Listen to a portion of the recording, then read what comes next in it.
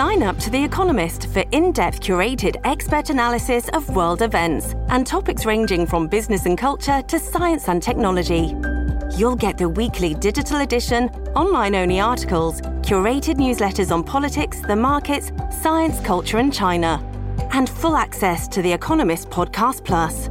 The Economist is independent journalism for independent thinking. Go to economist.com and get your first month free. This episode is brought to you by Shopify. Do you have a point of sale system you can trust, or is it a real POS? You need Shopify for retail. From accepting payments to managing inventory, Shopify POS has everything you need to sell in person. Go to shopify.com/system, all lowercase, to take your retail business to the next level today. That's shopify.com/system. Hello, everybody. This is Marshall Poe. I'm the editor of the New Books Network. NBN listeners like to read books and buy them. So we thought we'd tell you that right now, our friends at Princeton University Press are having a remarkable site-wide sale. You can get 50% off books, including ebooks and audiobooks, with the code 50, F-I-F-T-Y, at checkout until May 31. You can save some real money on Princeton University Press books. I encourage you to go there and check it out. Welcome to the New Books Network. Hello and welcome back to New Books in Law, a channel on the New Books Network. My name's Jane Richards and I have the great pleasure today of speaking with Salvador Santino F. Regilme Jr. He is a tenured university lecturer of international relations at Leiden University, and his book today is Ad Imperium, United States Foreign Policy and Human Rights in the Post-Cold War Southeast Asia. It's published by University of Michigan Press in 2021. Santino, welcome to the show. Thank you so much, Jane, for this opportunity, and I look forward to our conversation. Oh, it's brilliant to have you. I'm thrilled, and I was thrilled to see that when your book came out. I've been looking forward to this one for quite some time. So yeah, thanks for being on the show. Now, just to get us started, I'm wondering if you can tell me first a little bit about yourself, and then also how you came to write Ad Imperium, United States Foreign Policy and Human Rights in Post-Cold War Southeast Asia. Yeah, thanks so much. So I think the book had a very long journey, and I think that was the first sentence in the preface of the book. I first started, so my first undergraduate degree was in philosophy. I only minored in political science. So I was really interested at that time on issues about human rights. So in fact, I wrote my undergraduate thesis was on the universality of human rights vis-a-vis the East Asian values debate. That was a very big issue at the time in the late 90s and early 2000s. And my philosophy supervisor told me that this is, eventually they did grade the work highly, but he said like this is really more of a work in political science than philosophy. And that pushed me to work I eventually shifted to political science, and I felt that I was really more interested in practical issues about human rights. And eventually I had the opportunity to work as a civilian intelligence analyst for a top-ranking government agency in the Philippines, and this was at the height of the U.S.-led global war on terror in Southeast Asia. So Southeast Asia was the second front back then. I was a third generation in the maternal side of my family as someone who worked in the military, and of course, having this academic background of human rights, right, and also having this practical sense of how the state employs violence, that pushed me really to understand what are really the causes of state violence, what are the consequences of state violence, and particularly in terms of the rights of citizens, right? And really, for me, I wasn't really satisfied in just hearing the regular explanations offered by area studies specialists, but also the practitioners. And I was once a practitioner, and I felt that was inadequate. And that led me to engage it eventually as a PhD dissertation topic. So it started as a PhD topic.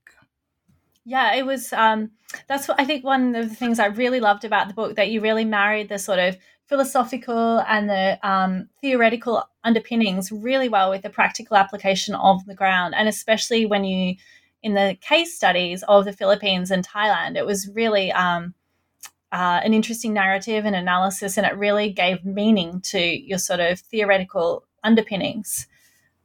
So I want to turn to the introduction of the book. And now this is sort of one of the overarching themes, I think, that came through for me. And now the US is the largest aid donor country in the world. And this is a gross oversimplification, but your book is sort of generally about US foreign aid and the way that its donation to non-Western countries, and the case studies that come out later are on the Philippines and Thailand, and how these donations influence domestic policies in these countries, these policies in these countries, and of course their practices and their political practices, especially with regard to those countries' domestic human rights policies. Now, I just want to get a broad understanding for listeners. Can you describe for me a bit about what your book is about? Yeah, so the book is about the impact of post-Cold War United States foreign aid on physical integrity rights in aid recipient countries. So I'm referring to particularly physical integrity rights, so the freedom of the human person from extrajudicial killings, from torture, enforced disappearances, and other forms, in fact, of mental harassment or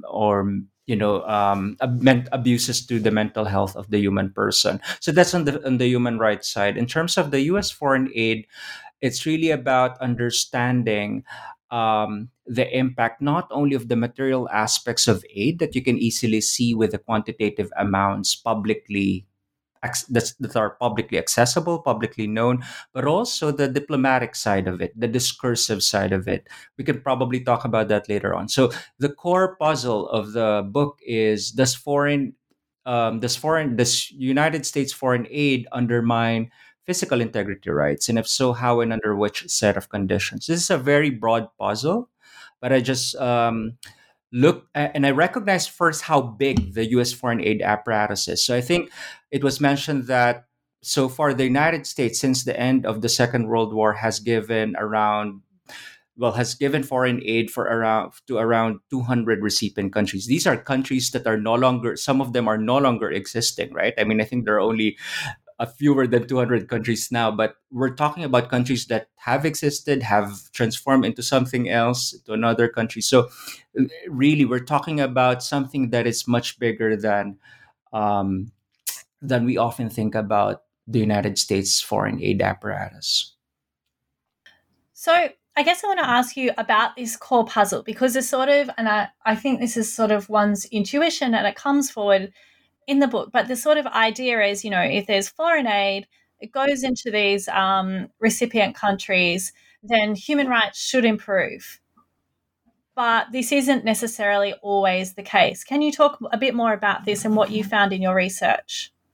Yeah, absolutely. So I think I agree with you that the common intuition amongst the public and perhaps some of the scholars who are also ideologically, I would say, guided by this idea that, well, the United States government pronounces that it's about human rights, and therefore, most likely, it will lead to human rights promotion in those recipient countries. I think what we see here in the case studies confirm that there are complex effects of U.S. foreign aid. So the first effect is that United States foreign aid, especially to those countries that have been historically dependent on U.S. Political patronage. So we're not talking about here, for example, other countries that might have traditionally been quite distant from the United States. So I carefully selected cases that have been historically dependent on U.S. patronage. You can see here that the United States foreign aid and diplomacy interact with a lot of domestic factors in those recipient countries. And this interaction produces complex outcomes in terms of state repression. So the core argument, just very briefly, the core argument of the book is that so the converging interests of the donor governments, in this case the United States, plus the recipient government, together with the level of domestic legitimacy of the recipient country will actually impact the level of state repression in those recipient countries. So basically, what we see is that those countries that, if the converging interest is really about a comprehensive range of interests, then we are most likely to see fewer human rights abuses. But if the emphasis of this converging interest will be much more militaristic, plus you have a very insecure recipient government, then we are more likely to see a deteriorating human rights situation in recipient countries. It might sound very simplistic, but I think the book offers a lot of those intermediate variables that make the story, in my view at least, and after I wrote this manuscript, right, even before the publication, I've tested the theory in other cases, and I felt that I was quite convinced with the theory that it could work in other cases beyond Southeast Asia. And that's really interesting. I want to pick up on this point that you just made about how it plays out in terms of domestic legitimacy where governments are insecure, because this, again, was one of the core themes that came through, which I found really interesting. So I want to quote just for a moment. So it seems that your core argument refutes the idea that, and I quote, recipient countries usually do not have the power to shape the strategic purposes and the implementation patterns of foreign aid programs. Rather, aid recipient governments instrumentalize foreign aid in ways that bolster their domestic political legitimacy. So I guess I'm interested in then, in the context of what you've just told me, why this actually might be the case, and how do aid recipient governments actually bolster their strategic legitimacy by, for example, the use of foreign strategic support from the US or other donor countries? Absolutely. So I think this is I think one of the, in my view, at least one of the most important interventions that I'd like to contribute in the debate in human rights, in international relations, and in foreign policy analysis, that when you hear a lot of these discussions about United States foreign aid, we often think, or in fact, even for example, other countries in the global north, right? It portrays global south countries as passive recipients or passive actors, as if we are just waiting to be to receive attention from the corridors of power in Brussels, in Berlin, or in Washington, D.C. That is wrong. That is fundamentally wrong. And at least in the story of United States foreign aid, just intuitively, right, without looking first into the fieldwork, into the evidence, the United States government, if you have a new administration, the United States government will not go around and ask everyone, do you need foreign aid? That's not absolutely the case. What really happens, and this is confirmed by my fieldwork as well in Washington, D.C., is that a lot of these governments in the global South may hire lobbyists or lobbying firms to basically portray that their countries should receive a particular aid package for a specific purpose. These lobbying firms actually interact with various members of Congress and other key power brokers, to the extent that there's a much more I would say resonant or a much strong political purpose on the part of the recipient government, why they're framing that need for foreign aid in such a way that could be that could bolster their interests, whether it's for democracy or for other more sinister political interests. So I think that's one of the big elements of the story that I'd like to offer here. And this is out of my frustration as well when I hear scholars and, even, for example, an ordinary news report that it portrays many countries, even outside of Southeast Asia, like in the global South, as if we are just waiting for foreign aid to be given to us without having the agency for these leaders to actually use these aid for various political purposes that may deem necessary for their interests. And that was such an interesting point that came through, and I did really feel it was a really unique contribution. So then, sort of building on that, would you say there's a difference between sort of, I guess, mere foreign aid and foreign strategic support? And how does this play out in a practical sense in the application on the ground? Mm-hmm. Absolutely. So I think the idea here is that this is also another contribution that I'd like to offer with Aid Imperium is the idea that most of the social scientific studies of foreign aid only looks into the aid amounts, right? I mean, if you just look into the studies of foreign aid in the past 5 to 10 years, from economics to to certain extent sociology and international relations, you always look into these aid amounts and perhaps look into use quantitative methods to tease out what could be its impact in recipient countries. What I argue is that we have to look also into the discursive, so to the publicly stated purposes and diplomacy of the aid donor country, but as well as the recipient country, because I believe that they're actually two sides of the same coin, right? So you have the actual material aspect, but also you have the ideational aspect, so it's not a question of which one is much more important, but actually they're two sides of the same coin, and they mutually constitute each other.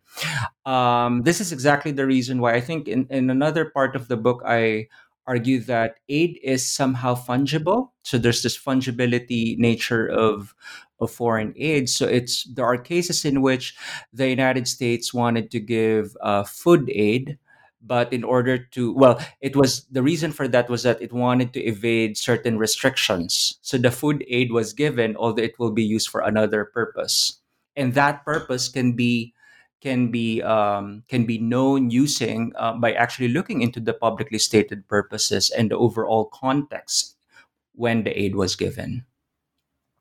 And I guess this is probably a good point to talk about your fieldwork and how you actually conducted your study, because you mentioned ordinarily not this sort of research, but the sort of starting point is quantitative research that looks at the amount of aid and doesn't go often beyond that. So can you talk more about how you actually did your study?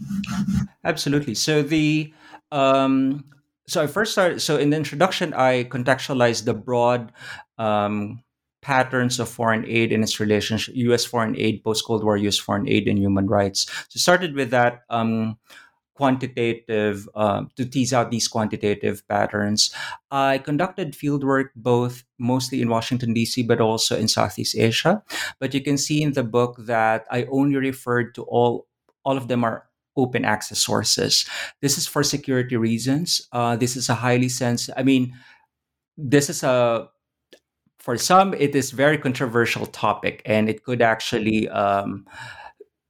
the story that I'm telling might not please everyone, but this is what I believe is actually the proper interpretation of what happened in the context of U.S. foreign aid in Southeast Asia. So in the book, I highlighted that it's really document analysis, and I did that for almost 3,000 open source documents ranging from primary documents from governments in Southeast Asia and the U.S. government as well, firsthand reports from human rights organizations, both in Western human rights organizations, but also local human rights organizations in Southeast Asia. We also have media reports. I use Factiva, which is this very important database that has a lot of these newspaper report archives, as well as many other secondhand reports from reputable organizations, such as the United Nations Rapporteur reports. These are important, but I also felt that it's also important to look into the official reports of the governments that are conducting the abuse. So methodologically, I use data triangulation. So if there's one supposed piece of information that is disputed, then I look into the common denominator of what's really being said by most of these different sources with nominally different interests and tease that out. So it's true that in the book I cited that it's really document analysis, but I did conduct fieldwork during the period 2011 to 2014. But this is something that I did not explicitly state here, because in the end, I rely on officially published documents from various organizations using data triangulation. What I also felt is that many of the interviews that I conducted, which I did not cite here, would basically just would echo what has been officially said in different documents, and in the end some of them would actually lie, I would say, based on what is actually officially published. And I did not have the chance to cross verify, or I did not see how I can cross verify their sources, because it's highly questionable based on the different published sources from different organizations with nominally different interests. So that was the major challenge. But I thought that um, engaging with a lot of these sources would be the best way to tease out what could be the most accurate interpretation of what happened. And it was actually super interesting because you could see this sort of like perhaps gap, you might say, between the official policy and what's being said that's being done, and perhaps what's going on in the ground. So that was super interesting. And I did also like how it was open access. So a reader or a student could, pick up your book and go and, have a look at some of the data at least for themselves. So yeah, I think it was super interesting. I wonder then, what was the biggest surprise when you were doing a research? I think the biggest surprise for me was the idea that what started to me as a personal realization, right? You had this human rights crisis in the Philippines, um, and then also in the nearby country, Thailand, which is another mutual defense partner of the United States in Southeast Asia. These patterns eventually actually can be seen in many other places in the global south. That was the biggest surprise for me. So for me, it was really an iterative process of developing the theory in conversation with the different cases that I looked into or that I explored in post-Cold War Southeast Asia. And as I developed the theory vis-a-vis the understanding the empirical evidence, I read more in the news about what's happening in other countries beyond the region. And I also talk with a lot more individuals who might not be directly researching about foreign aid or human rights, but when they talk about their own respective country specializations or where they come from, it seems that the patterns you can tease out those patterns. And that was the biggest surprise for me. And Despite the differences, you can see It- some overarching patterns. And that was super interesting as well. Like, I think, as you say, since reading your book, when I see something on the news, you can sort of perhaps, I mean, obviously I wouldn't get the same level of detail as you, but there are these really interesting patterns, and you've really sort of opened the gate for further research in this area. So I think that was a really great contribution. I think it'd be good now to turn to the sort of substantive parts of the book. Firstly, I want to talk about your chapter titled United States Aid Imperium and Human Rights. Can you just explain a little bit the concept of the title Aid Imperium and how this relates to human rights? Yeah, so the concept of aid imperium is really a concept that actually tries to capture the reality of the international development sector. The United States is the biggest aid donor state in the world. Um, Historically, as I've said before, it has given foreign aid since the end of the Cold War to at least 200 recipient countries. Some of them are no longer existing. This is a very big apparatus. And the United States is still the dominant hegemon. It's the dominant power and the dominant state actor in the international system.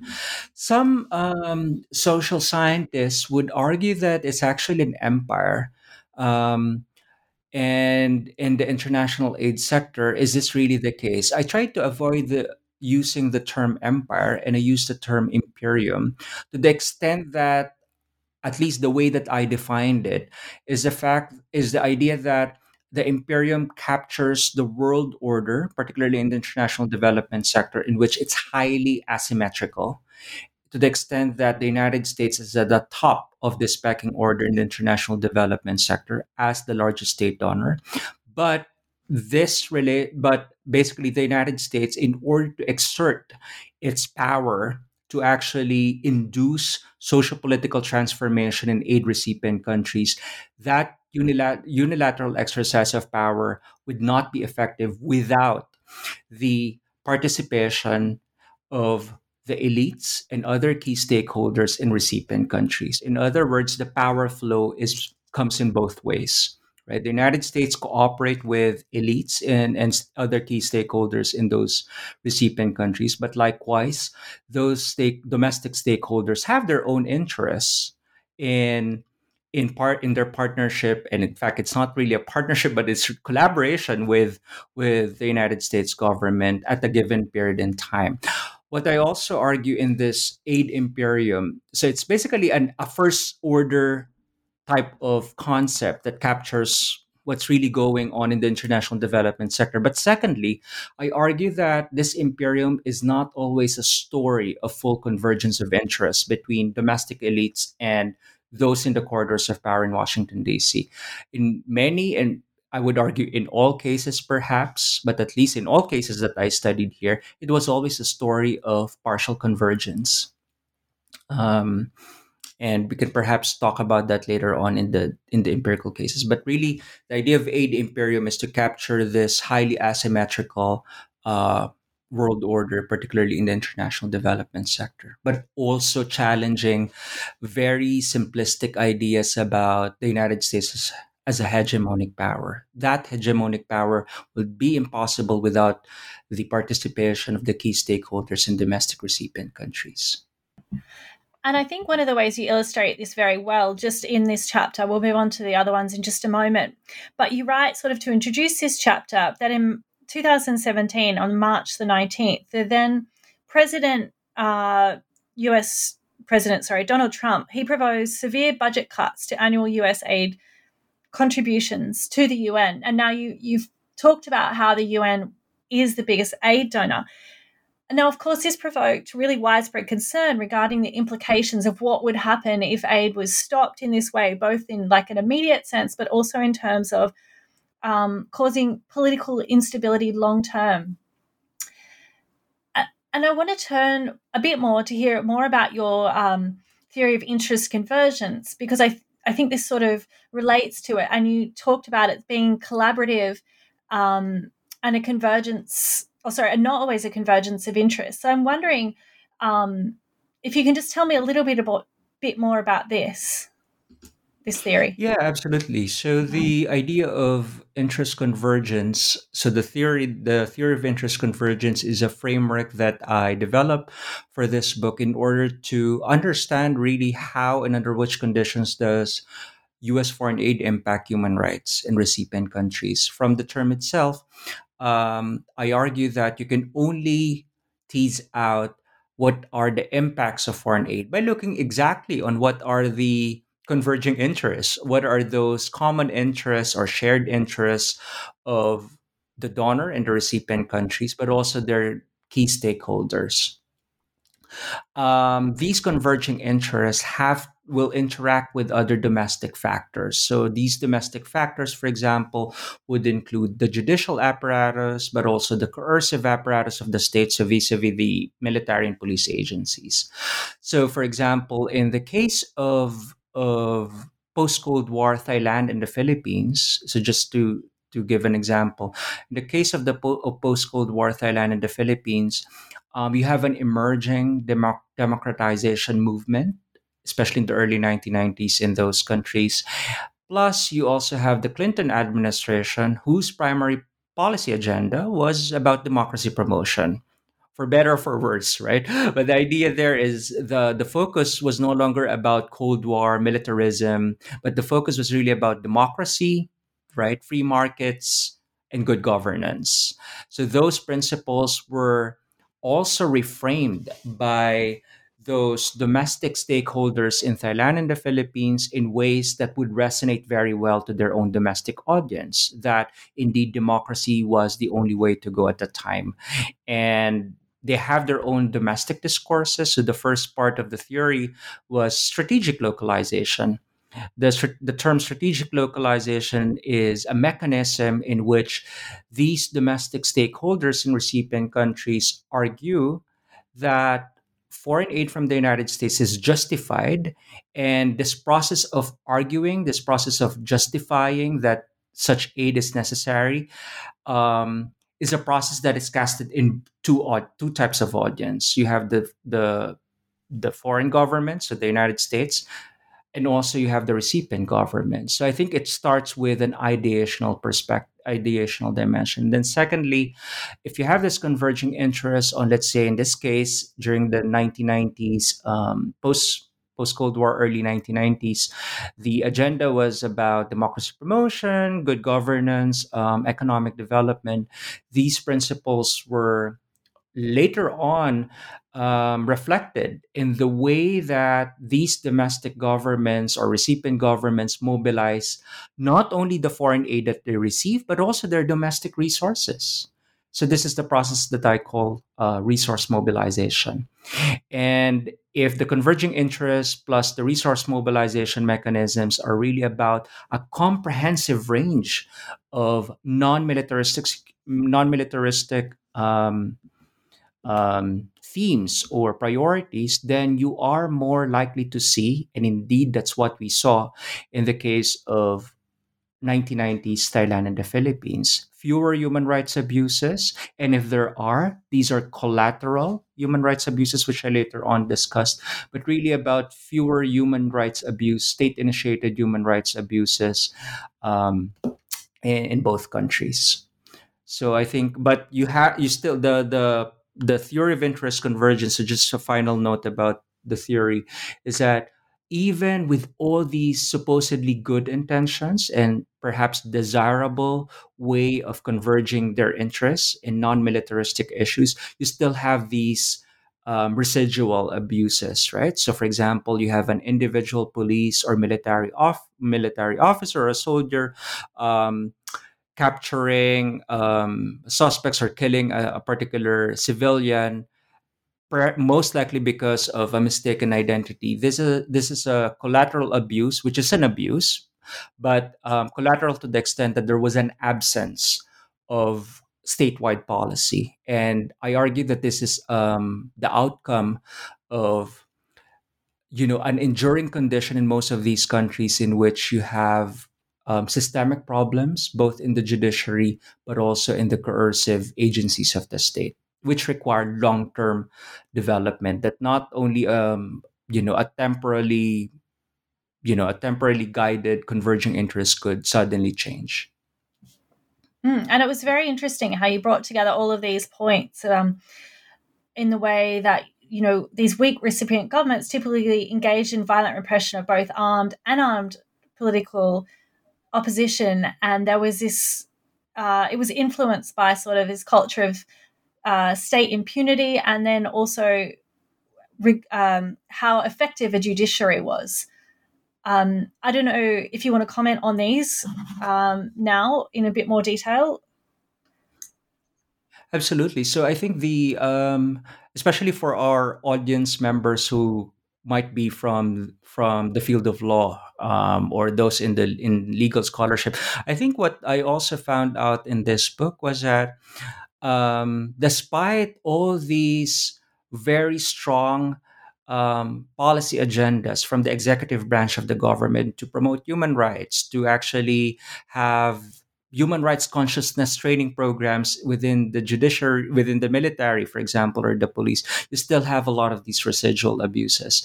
And I do think that in many of, at least in the cases that I explored here, there seems to be a culture of judicial impunity. This is not only a question of a change in the leadership, but it involves, it should involve changes as well in the overall institutional culture. Just imagine, for example, if you are a family member of someone who was forcibly disappeared, right? You will go in most of these victims, most of these family members come from the lower classes of the socioeconomic hierarchy, at least in those two cases that I explored. And it will take a lot of grit and resources, financial resources, just to file a case and navigate through this complex bureaucracy of judiciary. And in fact, many of them received death threats eventually when they filed these cases. And then when they did, eventually, despite the support of those in the executive branch of the government, right? You still have very strong resistance from the top leadership of the military, and at times you also have problems of judicial ineffectiveness, right? A lot of backlog in the judiciary and so forth. So I think that was really the complexity behind this story. This episode is brought to you by Shopify. Do you have a point of sale system you can trust, or is it a real POS? You need Shopify for retail. From accepting payments to managing inventory, Shopify POS has everything you need to sell in person. Go to shopify.com/system, all lowercase, to take your retail business to the next level today. That's shopify.com/system. Yeah, it sort of really is unimaginable. Someone being a family member being forcibly disappeared and then having to navigate, as you say, these really complex judicial processes, which are, not necessarily not corrupt. And yeah, it sounds complex and very just emotionally traumatic as well. As you mentioned right at the start, this sort of idea of mental harassment, it sounds incredibly overwhelming in a very difficult situation. Absolutely. Sorry, go on. I just wanted to say that in many cases, many of these surviving family members will just coordinate with human rights organizations. And for them, at the very least, or for that moment, it's enough to tell their story and document it. But they still go on with these cases. And these cases sometimes are being supported by many of these pro bono lawyers and human rights organizations, but it's difficult. We're talking about a case that happened many years ago, and still a lot of these cases are pending. Yeah, it just must take so much grit and resilience. It's unbelievable to imagine. So let's turn to sort of the case studies in the book. Firstly, the first one was the Philippines. You write about in the 1990s, and you've mentioned just a moment ago, the Clinton policy of democracy and resource mobilization. So I want to talk about what was the human rights renaissance in the Philippines in the 1990s and the role of US foreign policy in the increase in human rights protection in this era. Yeah, so the case of the Philippines, so there are 5 cases in the book that involves U.S. and so U.S. foreign aid in the Philippines and Thailand, divided into various temporal periods. So the 1990s U.S. Philippines Thailand relationship, U.S. Philippines relationship was a case of a dramatic improvement in human rights, as many of us, many of our viewers possibly know, right? The Philippines transformed into constitutional democracy in 1980. So we had the 1987 Philippine Constitution, with the first case of possibly one of the widely documented people power revolution in 1986 that toppled the 2-decade brutal dictatorship of the Marcos regime. So Corazon Aquino, which is widely known as the mother of democracy in the Philippines, and one of the key heroines of Philippine democracy, was the first president and under the 1987 Philippine Constitution. The 1990s I would argue, was a period of trying to consolidate what started in the late 1980s. And this period of consolidation attempts for democracy were bolstered by pro-democracy U.S. foreign aid packages, but also diplomacy programs, but more so with the Ramos administration. So Fidel V. Ramos, who succeeded Corazon Aquino as the duly elected president at the time, Fidel Ramos' policy agenda was about consolidating what started in the late 1980s, but also arguing that democracy is the only way to go in order for you to stimulate economic development. This was also the time when you have a very vibrant civil society movement in the Philippines, of various sorts of civil society movements. The Ramos administration So there were several programs that I outline in the book, but let me just highlight, for example, Philippines 2000, so of the Ramos administration, and he argued. So this is a key paradigm at that time, and the Philippines 2000 resonated very well with the Clinton administration's emphasis on democracy as the key ingredient for stimulating economic development, which was the same argument of the Ramos administration's Philippines 2000. And this was how they also tried to understand the 1997 Asian financial crisis.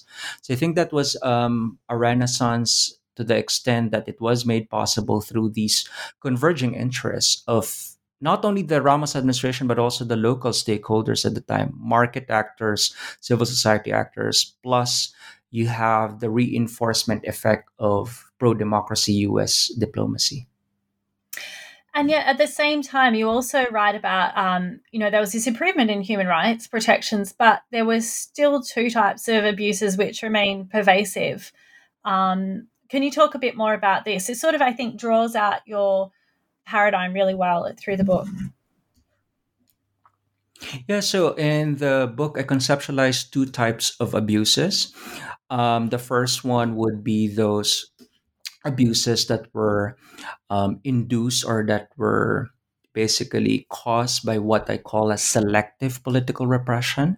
So, selective political repression is a mechanism through which the domestic recipient government uses foreign aid resources, but also its own domestic resources to actually systematically target, identify, kill, and harass civilians that were deemed as enemies of the state in one way or another. So this is a blanket term that captures possibly student activists, you know, critical investigative journalists, and so forth.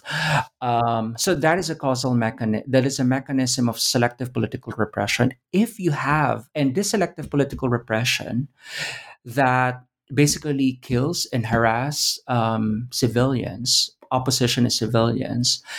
This mechanism emerges when you have a recipient government that is deemed with a very low level of domestic legitimacy, right? And you've seen this in the case of the Philippines and also in the case of Thailand after 2001. And this process of selective political repression requires the full mobilization of the executive branch, but also the coercive apparatus of the state. And that would lead to a crisis in human rights. And that is what I call as the intended human rights abuses. Now, I also have the second type of abuse would be collateral abuses, which nonetheless are still abuses. And I'm not arguing I'm not making a normative argument which one is the lesser evil, because at the end of the day, you harassed and you actually undermined and in many cases killed a civilian, at least in the context of the theory and also the empirical evidence. Collateral abuses emerge regardless of what really happens if you have a strong or a weak domestic leader. This happens likely because of the enduring conditions that we have in many of these countries. An ineffective judicial apparatus that permits soldiers and police agents or other state agents to actually commit abuses without any credible system of accountability that could face them. And these are collateral abuses that emerges in the absence of a statewide policy of repression from the executive branch of the government. And so then what we've got sort of in this period is, on the one hand, a sort of renaissance in human rights, but then at the same time, there's this pervasive, ongoing selective political repression and collateral abuses. But then in the post-September 11 period, the sort of pendulum swings back again the other way. Can you tell me what happened post-September 11 in the Philippines, especially in terms of the shift in US foreign policy, in terms of strategic aid, and how this played out on the ground? Yeah, so in the case of the Philippines and Thailand, after after the terror attacks in the United States on September 11, 2001. Well, first, we understand what happened. We can understand the human rights crisis in Philippines and Thailand by understanding what happened transnationally at the transnational level. So, the transnational level, you have the United States that actually shifted its policy agenda from, you know, reducing its military footprint worldwide to basically expanding the bureaucratic apparatus for violence in the case of the US. We have to remember also that so George W. Bush, a few months before 9/11 happened, we're talking about the first few months of the Bush presidency. He pledged that his administration was about reducing militarism, strangely enough, but we don't remember Bush for that. We remember Bush for the war on terror. And eventually the war on terror happened. So you had this dramatic shift in the strategic priorities of the United States. And the Philippines and Thailand were the traditional allies of the United States in the region. And they casted I provided empirical evidence in the book that they casted, so the Philippine and the Thai governments actually casted their own countries as critical partners, or they're necessary in order for this global war on terror to be effective. The U.S. strategy has to take into account the role of Southeast Asia. And they casted Southeast Asia as the second front in the war on terror, next to the Middle East as the first front. This was a very, I would say, highly questionable in terms of the available intelligence, right?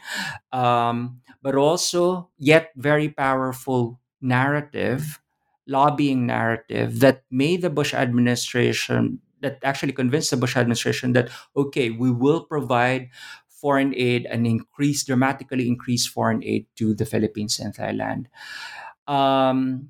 In the case of the Arroyo regime and also the Thaksin regime, they faced their own, while they might have been elected into power. In the case of the Arroyo regime, she succeeded through the second People Power Revolution, but was eventually re-elected in 2004, but through a rigged electoral scandal. In the case of Thaksin, there are certain sectors of the Thai society that that actually resisted his regime or were not in favor of him, particularly those in the elites and other stakeholders in Bangkok. This sort of insecurity pushed these regimes to use this counter-terror agenda. So that's the discursive aspect, but also the counter-terror support, the material support, so the foreign aid, which would be the material aspect, plus their own domestic resources, and reorient all of these to state repression. And when we say state repression here, that involves two types of abuses. So you have selective political repression that first we look into the increased counter-terror operations. So if you have a dramatically increased counter-terror operations, then you are most likely to actually basically have a lot more collateral abuses. But in the case of selective political repression, we have this highly insecure governments of the Arroyo regime, but also the Thaksin administration, and they eventually use these sudden surge of foreign resources to national security imperatives, but eventually repressing civilians that were deemed to be, oppositionists or resistant to their regime. And one really other interesting point, I think, that sort of builds on this, you wrote about, both in the Philippine context and also in the Thai context, about the domestic public anxiety over the perceived terror threat. And in a sense, this almost played into this increased political repression and human rights repressions in both these countries. Can you talk more about this? Yeah, so the question there is, if the Arroyo and the Thaksin regime were instrumentalizing this counter-terror agenda that emerged after the US-led global war on terror, why was it the case that the domestic public suddenly accept them, right? it sounds for us now, like 20 years from that time, so now it's 20 years after 2001, it seems counterintuitive. Why would I support state repression? And in fact, a lot of these surveys at the time, it showed that basically demonstrated that there is very strong domestic public support for increased counterterrorism, and that was fueled by these anxiety of the domestic public, large chunks of the population, that because of what happened in the terror attacks in the United States, we should also reinforce and bolster our state coercion. And these leaders in the Philippines and Thailand, and this is what is being captured by my theory as well, the interest convergence theory, through the process of strategic localization, they did not um, import this terror agenda without customizing it in their own context. They argued that, well, we have this ongoing conflict in southern Thailand um, that was allegedly, well, fueled through this through Muslim armed insurgency, but also in the case of southern Philippines, fueled by long-standing armed Islamic insurgency. These governments reframed and discursively linked these ongoing conflicts with the US-led global war on terror, that made the narrative of the domestic war on terror very, very appealing. This is what happened this is what is presented to us by the empirical evidence. And true enough, I mean, the theory in political psychology confirms this. You have the rally around the flag effect of the Bush administration. And I would argue that this is also the phenomenon that we observe in post 9/11 Philippines and Thailand. And that was like super interesting point that came through. I want to talk also now, was there any sort of shift once Obama became president? Yeah, there was a dramatic shift in the case of the Obama administration, particularly with its foreign relations with the Philippines and Thailand. The Obama administration, of course, I mean, in other parts of the world, and if you look into the global strategy of the Obama administration, the war on terror was still continuing, right? In fact, I wrote a co-authored article with Tom DeGroot about the drone warfare of the Obama administration. The Obama administration, in fact, killed a lot more civilians through the drone warfare in ways that were quite unprecedented during the Bush administration. So, I mean, in the grand scheme of things, the Obama administration was really what really relied on a militaristic strategy. But in the case of its foreign relations with its key partners in Southeast Asia, so Thailand and the Philippines, there was militarism, but the militarism was just one amongst the many non-militaristic interests of the United States government. The Obama administration, so the USA strategy, invested a lot on democracy promotion with the Aquino administration, for example, democracy promotion, civil society activism, also economic development. And there was, in fact, an agenda for militarism, but the militaristic agenda of the Obama administration, the Aquino administration, was not really geared towards domestic insurgency, but to a large extent, this was about the rise of China. So I think I'll stop at that. So, but the idea there was that it actually diluted the very strong emphasis on militarism by the previous administration with the Arroyo administration, and that this emphasis on a wide range of non-militaristic interests between the Obama administration, the Aquino administration, made it more possible for, basically facilitated fewer human rights abuses therein. And I think my next question sort of draws this all together. You looked at, you just talked about the Clinton administration and then Bush and Obama. And there was this sort of theme that comes through in terms of whether governments have shared expectations for stronger human rights protections. And what I'm talking about in terms of government shared expectations, so for example, the domestic government, the aid recipient, and the donor government. So this actually translates to, it has practical implications on the ground. Can you talk a bit more about these government shared expectations and the human rights implications? Yeah, so the shared expectations are extremely important for any type of interstate cooperation, right? Or at least, I mean, in individual psychology, we wouldn't cooperate with other individuals if we don't have a very dominant, overarching common interest with each other. And that fuels any type of collaboration, especially in international relations. In the case of U.S. foreign aid, it was always imbricated based on not only on the overarching interests of the presidential administration at that time in the United States, but that interest of the U.S. government always have to be in consonance, at least partially, with the interests of the potential recipient government. And it has a lot of implications in on the politics on the ground, because these overarching interests of the executive branch of the government in the recipient state will basically, I wouldn't say dictate, but basically shape how the entire state machinery will actually work, right? If you have a sitting head of the government who talks about counterterrorism almost every week, plus you have a very, I mean, a receipt, I mean, patron country in the case of the United States that also talks about militarism and counterterrorism every day, then the entire state machinery will be reoriented towards that. And you can see that's exactly what happened in the case of the Philippines and Thailand on the ground. And even in the case of Thailand, for example, if you look into the 2003 war on drugs, the 2003 war on drugs was really about repression of anyone who was deemed to be a drug addict, or anyone who's suspected to be trafficking drugs beyond the realm of law.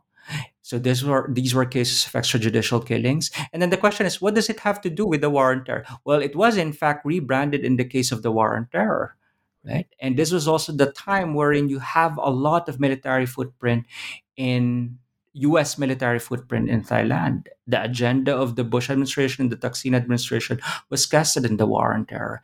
And therefore, these state agents were much more reinvigorated in making sure that their actions in the context of the war on drugs was really about national security. So these kinds of discourses are not floating in the clouds as if they have nothing to do in the ground. They were in fact the fuel in terms of the entire state machinery. And I mean, I found this so interesting in the book because some of these sort of ideas were almost counterintuitive. You know, like how does the government in Thailand sort of link this sort of increasive state repression via a war on drugs to a war on terror? And it was really sort of surprising findings that came through in the book. And I think it was really, really valuable as well.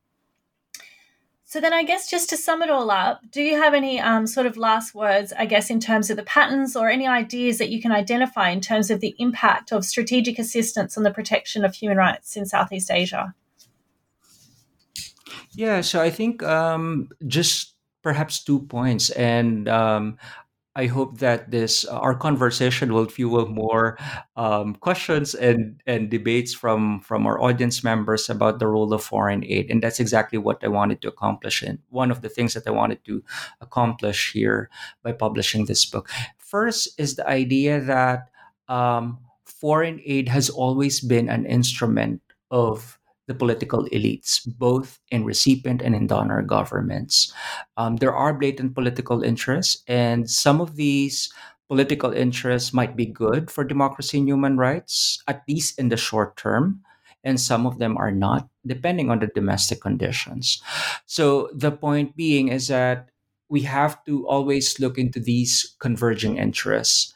But secondly, at least in the short to medium term, if we are to give foreign aid or foreign assistance to other countries, the goal should not only be on these short term interests, the goal should also be in the long term institutional improvement, rather, of the military and the police agencies, but also the judicial apparatus. What do I mean by that exactly? So in terms of the military and police agencies, we have to make sure that the agents of state violence know what the law allows them to do, constitutionally speaking, what are their obligations, what are their human rights obligations as they conduct statecraft, right? Not only in terms of the domestic human rights law that's applicable in their own respective countries, but also the international human rights law that actually covers them. That is very important, and we've seen that in the Aquino administration. That was, although in that short period of 6 years, the Aquino administration accomplished a lot, but they also targeted strengthening human rights awareness within the coercive apparatus. And I think those kinds of reforms are very important. In terms of judicial effectiveness, I think it's also important that we should also improve. So, not only through domestic resources, but also foreign aid, improving not only. Not only in making sure that our judges are capable, right, at various levels, but also making sure that there is an institutional improvement on how cases are being handled. It's a question, I think, of institutional management or management practices, probably less so of judicial capacity, judicial competence in terms of judging cases, but it's really a question also. It's a question of management, right? I mean, institutional development. Secondly, so that's the first, I mean, I think the second order set of concerns. The first order set of concerns is that I hope that we live in a world order. And I think this is where the conclusion tries to tease out. And I hope that the readers would find the conclusion a bit more provocative. The idea that I hope that we really live in a world order in which there's no need to have an institutionalized foreign aid. And that can only happen if we live in a world order in which there's not so much material disparity between and within nation states, and possibly that would be a dramatic restructuring and transformation of the world order we live in, a world order that I hope will be based on a care-based economy, a world order that is based on political equality, and a world order in which our life chances are much better than those in the global south, but there's no need for you to, if you were born in a specific place, your life chances are nominally the same as those in other places, and that's what I'm hoping for. I certainly hope that your research stimulates that sort of debate and more research and discussion and resources into this sort of work. It's so important, and I think you've really you've captured it, but as I said before, you've really opened the gate for hopefully this sort of idea of this first order, of this world order, where conditions are improved regardless of where you're born. So that's sort of a great way to end the book. Did you want to add anything further? I think that's it for now with regard to Ad Imperium, and so I think I hope that it does. Future researchers will be able to see if the interest convergence theory would hold water in other cases as well. And I think I would be happy to read those future research projects. Well, it's very interesting area for more research. Now, Santino, I've taken up a lot of your time. So just before you go, can you just fill me in? What are you working on now? Yeah, so I think I'm the type of scholar who would like to work in different projects, although with different time trajectories. But I'm currently working on a project that looks into the role of super rich individuals and billionaires, and the role in global governance and in domestic politics. So I will be starting on a fellowship at the Max Planck Institute in Heidelberg for Public and International Law. But this was a research project that I earlier started during the pandemic.